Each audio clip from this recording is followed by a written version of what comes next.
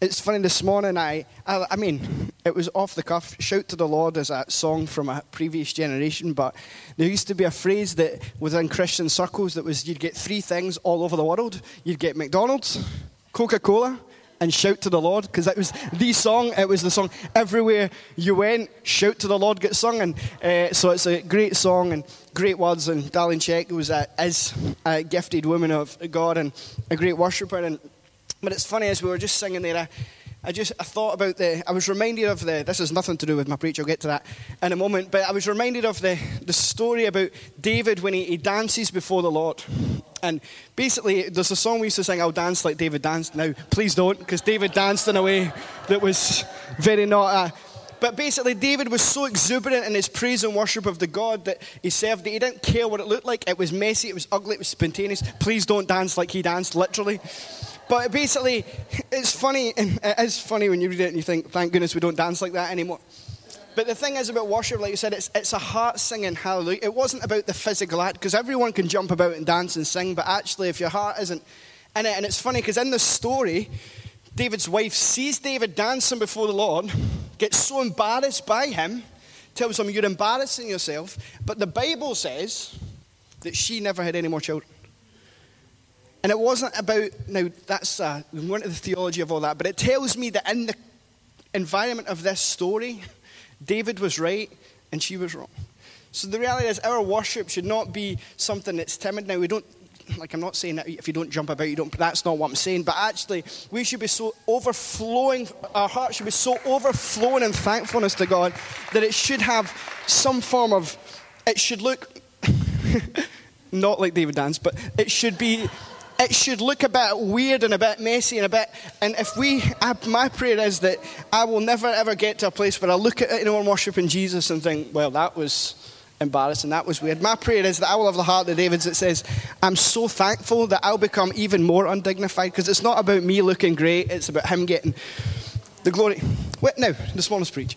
I'll move on. Last week, Pastor Jim preached an amazing message on, I was going to say Pride and Prejudice, but it wasn't. It was Prejudice and Pride. He ripped off the novel. And it was a great message. If you haven't heard it online, please check it out. It will challenge you. Fair warning. It certainly challenged me when I watched it, because I had the honour of being out with the kids. But it inspired me to rip off another novel title this morning. So last week we got Prejudice and Pride. And this week, I want to preach a message that I've entitled, A Tale of Two Generations. Not a tale of two cities, but a tale of two generations. And thanks, Gary, for the graphic. And just to let you know, in case you ever need to know this for a quiz of any point, if you're ever asked what are the two cities in the novel, A Tale of Two Cities, it's Paris and London. There you go, just saying. Just in case you ever need to know that. I've not read the book, but I know that much, because it's came up in a quiz before and I did not know the answer. But it's my honour to get shared this morning. And this morning, I don't want to preach a Father's Day sermon, because I think that it can be easy to do that, but I really believe that God's laid in my heart something to share about a tale of two generations, and it's about a father and son in the Bible, and I believe that there's lessons that we can learn from this story. I'm not going to read from the Bible because I've got like 6 chapters to cover, so we're going to go through it. But if you have been doing our daily readings as a church, because we do give them out, if you don't have them and would like access to them, head to the connection point. But if you've been following this story, we find out about David, who's the father, and Absalom, who's his son. And it's a really tragic and sad story, actually, because we find a tale of two generations and the consequences of if we don't get things right. But before I start, what I want you to do is, I don't want to split the room because we're not into division at all, but I want you to take a moment and decide whether you are in the younger generation. Now, I'm not telling you a cut off, and there's no age cut off. You get to decide whether you think you're in the younger generation or if you think you're in the older generation. Why? Because I have 3 lessons each, so I've got 3 for the older ones, 3 for the younger ones. And technically, if you put yourself in the younger one, you should listen to both, because therefore, one day you will, unfortunately, be in the older generation. And if you're the older ones, you can just ignore the younger. No, I'm just kidding. That was kind of part of the problem, but I'll get to that. But basically, in our church readings, we've been following to Samuel. And basically, to give a bit of context to the story, it all starts with King David. Now, I'm not going to go into the theology of the backstory for purposes, you can read that in the Bible. But basically, David has this son called Absalom. And Absalom has a sister called Tamar. Now, in the story where it starts to go wrong is, unfortunately, and the Bible is quite graphic, but it doesn't hide the ugly parts, which is why I love the Bible, not because of the ugly parts, but it doesn't try and dress things up to pretend that everything is perfect and everyone's so rosy in the garden. Actually, it's quite messy, and people are quite messy and ugly, and it's horrific. But basically, Absalom's sister Tamar is raped by her brother Amnon. And Absalom finds out about this, and he is angry. Very righteously, he is angry. Now, the saddest part of this story, out with the rape, that's obviously the hardest part, is King David had a responsibility as the older generation to deal with this situation. But guess what? He didn't. And so for 2 years, the Bible says, as far as we're aware, there was nothing, there was no justice, there was nothing that happens. And so what happens is Absalom decides, well, I'm going to take matters into my own hands. So Absalom basically has a plot to kill Amnon. And so lesson one for me, for the older generation, if you put yourself in that category, is do what you are responsible to do. Don't shirk your responsibilities. Don't do nothing, because each generation has a plan and a purpose, and God has things for us to do. There's battles that we should win, and responsibility can seem like a really ugly word, because nobody really wants to take responsibility for anything in society. Like, we never ever own our mistakes. It's always someone else's fault, or I done it because of this, and it's never just that, you know what, I got this wrong. But you see, a lack of responsibility here led to a disconnect between David and Absalom. You see, if David had dealt with the situation, then Absalom wouldn't have felt that he had to. And so my challenge for the older generation, if we consider ourselves in that, is that when we have responsibilities to lead or to fight battles or to deal with situations or to move forward, that we don't shirk our responsibility. We don't pass it off into the younger generation. We don't sweep things under the carpet, but we actually are open enough to say, do you know what? This is an ugly situation, and it's uncomfortable and it's messy, but do you know what? I'm going to step in and deal with it, because it's my responsibility to do so. Because if we don't, then what happens is a younger generation will come along who see the problem, who see that we done nothing, and then think, well, why did you not do something? And they won't deal with it in the right way, because it was never theirs to deal with in the first place, and they'll just make a bigger mess, and ultimately it will cause a lot of pain and a lot of chaos. But my lesson for the younger generation, if you count yourselves in this, is that just because an older generation might be taking their time, or just because they maybe haven't dealt with something, it doesn't mean that you should. You see, Absalom might have on the outside executed justice in a human term, like Ammon got what he deserved, so to speak. But Absalom's heart was completely wrong. Absalom didn't understand that this was a heart issue, that it's not a physical act issue, but it's a heart issue. You see, Absalom, it says in the Bible, he looked the part. He was charismatic, he was handsome, he was smart, the people loved him, he was clearly a good leader because people followed him. In fact, I think it's hard to argue that Absalom was a really bad person, because later on we find that David wept over Absalom. You don't weep over someone who's horrible. I mean, you just don't. So Absalom wasn't necessarily a bad person. But what he didn't understand is that as a younger generation, you have to look after your heart. It doesn't matter what you look like, it doesn't matter how gifted you are, but actually, ultimately, it's about the heart. And it's funny, because Solomon, who is Absalom's brother, because Absalom created issues with Solomon as well, Solomon wrote in Proverbs, guard your heart above all else, for it determines the course of your life. He wrote that in Proverbs 4:23, and I wonder if he learned that himself, or whether he learned it the hard way by looking at his brother Absalom. I don't know. But you see, Absalom's frustration and his pain and his anger were not incorrect. He was angry about the right thing. The issue was that he done it in his own strength and in his own way. And that's never God's heart. You see, it was David's responsibility to do it, but Absalom undercut the older generation, and that is never God's will. God has got a plan for our generation. And the reason I believe God laid this in my heart is because I look out in our church, and I don't know if I've ever experienced a church or know of a church, and people have commented on the church, and we've got so many generations within our church, and it's amazing. The unity in this place. So this is not a lesson of, oh, we're terrible at this, learn. It's actually let's be aware of these things so that we make sure this doesn't happen to us. You see, later on in the story, we then find Absalom basically kills his brother Ammon and he runs away in hiding, because that's what you do after you murder someone, to be honest. Your dad's quite angry. And David's quite angry. Again, David's quite right to be angry. You should not have done that. But it says that for 3 years, Absalom is with he basically runs to his grandparents, and that's pretty much what kids do. You've upset your parents, so he runs away to his grandfather. Like, that's pretty much what kids do.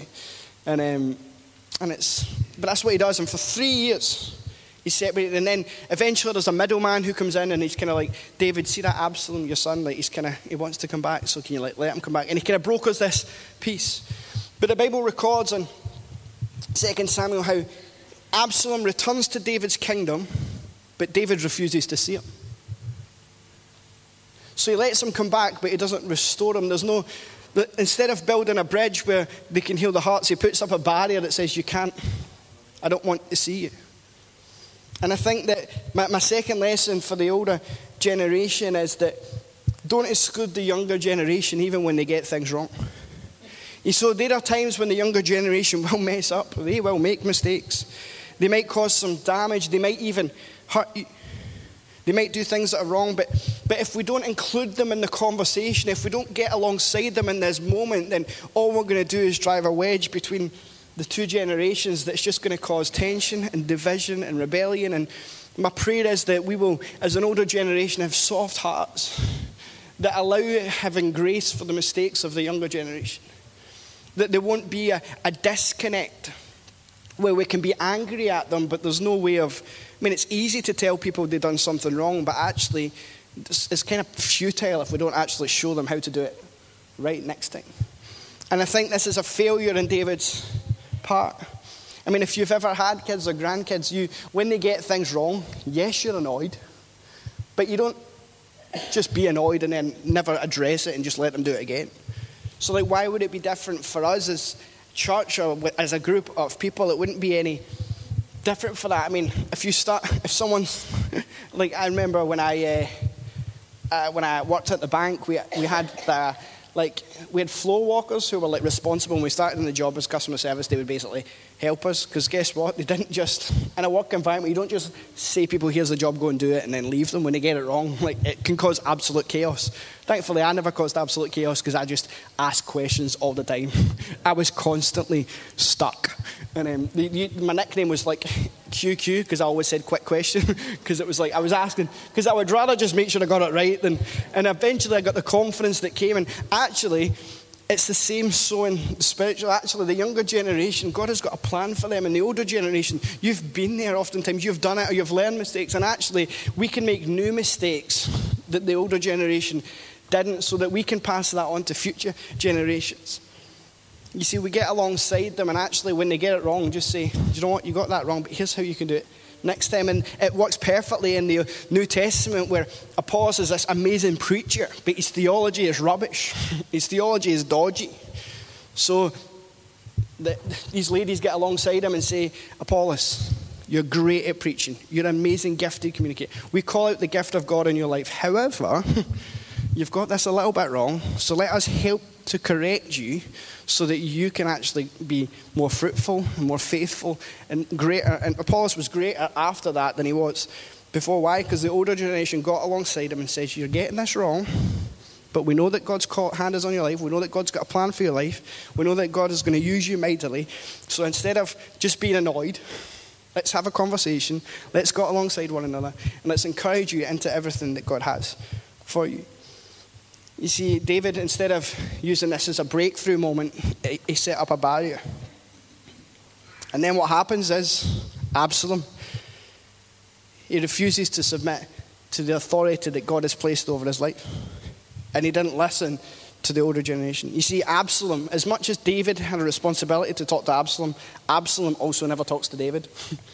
You see, he never asks for wisdom. He never seeks out wise counsel. He just runs in, does his own thing, and he causes absolute damage. He wasn't willing to wait for his turn or his time, so he tried to make it happen in his own strength, and it led to absolute chaos. You see, the younger generation, my lesson too for you, is that we have to learn to be humble. To recognize that if God has got a plan for your life, it is God's responsibility to work out the time and the turning of when he will bring you into everything he promises you. Don't do it on your own strength, because if you do, you'll hurt people, you'll cause damage, you'll cause chaos, and ultimately you'll rob yourself of everything that God has for you because you tried to do it in your own strength. You see, Absalom, I don't know if Absalom was ever going to be king, but he was next in line, like biologically, if you done it that way. So he was the next in line to be the king. He just didn't want to wait for the time when God had for him to be king. And maybe God never intended for him to be king. I'm not saying it was. But we'll never know the answer. Why? Because Absalom decided, I know better. Have you ever been there? I know better. I've done that plenty of times. I know better. And then sometimes like 2 minutes later, I'm like, Dad, I need your help. Mum, I need your help because I've messed this up. Why? Because oftentimes we don't know better. You see, the younger generation, if you're not careful, you'll end up just causing absolute chaos. And I've seen it evidenced in my own life. I've been in this season of when you feel like it's your time and you feel like everyone else is getting a turn apart from you, and you're like, what is going on? This is being totally honest, there's been times in my life as a younger person where I've thought, I'm better at this thing than they are. Like, I am more gifted than that person at doing that thing. And that is very difficult as a season to find yourself. And if you've ever been there, you're like, have you ever been better than your boss in your own mind? And then you sit in your boss's chair and you're like, whoa, I am definitely not. But the reality is there will be a time in your life when you will have the feelings of, well, I can do this better than the person. But guess what? Your responsibility is to submit to the authority and to serve in the place that God has placed you to be. Why? Because he will call you when it's time to call you. And I've seen it. I've had people who I've known in church life growing up who, if they had only understood, they were better communicators than me. Everything that Absalom had, they were, and I was not. They were better looking than me. They were smarter than me. They were more eloquent than me. They were better. They probably still are all of these things. But they never, ever learned the lesson that Absalom never learned, which was you can't make it happen in your own strength, because when you do, you'll just hurt yourself. You'll end up. And now my prayer for them is that they learn this lesson before it's far too late for them to do so. So my challenge for the younger generation is to learn how to be humble. Don't underestimate what God is doing in your life in this current season, but don't overestimate your gifting and your ability that God gave you in the first place. Because if you try and use it for yourself, you'll never ever see everything that God has for you. And my final lesson is for both of the generations together. And it is that we should work hard to keep unity across both generations. You might not like their dress style, that goes both ways. You might not like their music choices, that goes both ways. They might annoy you, again, that goes both ways. In fact, being honest, they definitely will annoy you. It's just, at some point they will. But here's the rub of the green. When God's people are at their best, it is, and the Bible says, when one generation praises God to the next. That was when God's people are at their best. You see, there are people in this room right now, you're in a different generation from other people. But if you knew what God was doing in them and through them, if you knew what God had done for them, but the reason that we would know that is by coming together and having that thing called conversation and saying, hey, what's God doing in your life? What has God done? The faith that would build in all of us, we would recognize that actually God has got promise and purpose. If we're still on planet Earth, then God is not done with us, which means there are still things for him to do in us and through us. And that will look very different across generations. But you see, sadly, in this story, what happens is the chaos between the two generations becomes so great that eventually Absalom rises up against the generation, and sadly, Absalom dies. Absalom loses his life, and it's just a really tragic time. And it breaks my heart, and we can go into the theology of what Nathan had said and how this was always going to happen, but really it was just a failure of the two generations because they just didn't get it. If they had just had conversations at multiple points through this jump, this could be completely avoided. But the beauty thing is that it doesn't have to end the story. That doesn't have to be what happens for us ever. Because instead we can be like a Caleb and a Joshua, who we read about in Numbers and we read about in Joshua.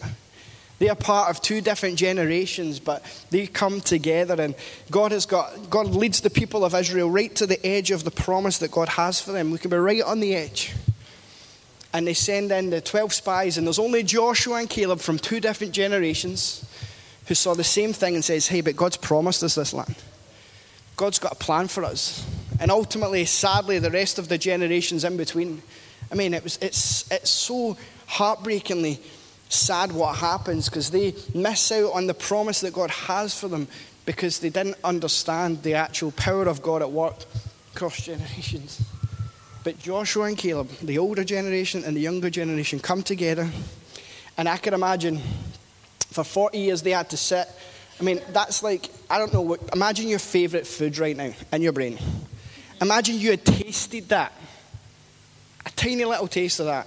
Then for 40 years, you don't get to taste it ever again, because the reality is, they're the only two people who had tasted it. The rest of the people, those 12 spies who went in, but they were the only two for 40 years who had to, I mean, imagine getting like water and bread. For 40 years, that's all you get. No, it's pretty good bread, it came from heaven, but still. It's not the creme de la creme. And for 40 years, I'd imagine they were like talking to each other every day, but hey, we're one day closer. Hey, I know that this is difficult right now. I know that you're struggling. And actually, there'll be days where Caleb struggled, there'll be days when Joshua struggled, and I guarantee that they got together and they encouraged one another through conversation. And what happened was they led God's people into the land that God had promised them hundreds and hundreds and hundreds of years ago. And I believe that God has got a plan for us as a church. I believe that God has got things he wants to do for the older generation and the younger generation, and that both generations together. It's not about, this message is not about the younger generation going and doing everything and the older generation sitting in the back and cheering them on. No, that's not how my God works. This is about the older generation and the younger generation coming together to move forward in everything that God has, to step into the promises he has for both generations, so that we can possess together the promises that God has for us. And eventually it finds Caleb at the end of his tether. Still, even Caleb right at the end is like, God, give me this mountain. God, if I'm still here on planet Earth, you're not done with me. And Joshua decrees one of my favourite things, and like I wrote it in my, the worship team could probably come up at this point, but I'm going to write, I've wrote it in my dad's Father's Day card, so if you watch this online before I get to give it to you, you'll see what it says. But Joshua writes this phrase that I always found cheesy as anything growing up. Like, it was probably the most cheesy line in the whole Bible, but actually, the older you get, it's one of the most powerful. And it says for this, as for me and my house, we will serve the Lord. And I just think Joshua was declaring over my future generations, you guys can do what you want. You're responsible for your own life. But as for me and my house, we're going to serve the Lord. And I just thought, what a powerful thing that would be if we could speak over every generation in this church, future generations and the generations that will outlast us. As for us in this house, in this church, as this family, as the people of God together here, we will serve the Lord. No matter what other churches do, no matter the chaos that goes on the outside world, but together, the two generations, the older and the younger, we're going to come together and just say, do you know what? We're just going to serve the Lord. Whatever it looks like, we're just going to serve the Lord. That's what we do. Can you stand if you're comfortable and able to do so? I'm just going to pray for us, and then the worship team will close with it as we give God the glory. But Father God, I thank you for who you are. God, I thank you for the lessons we can learn. Father, I pray that, I just pray that we will be a church where there's unity across every generation, where we'll show grace to one another, we'll learn from one another, where we'll have conversations with one another, but ultimately that we'll work together to step into everything that you have for us. Father God, that this is a place where everyone can serve the Lord together, where there's not a favoured generation, there's not a preferred generation, but actually it's everyone together, no matter whether you're the youngest or the oldest or anywhere in between. Father God, that you'll get the glory, that we can be your people who are sent locally, nationally, and globally, as we stretch and strengthen people. In the name of Jesus.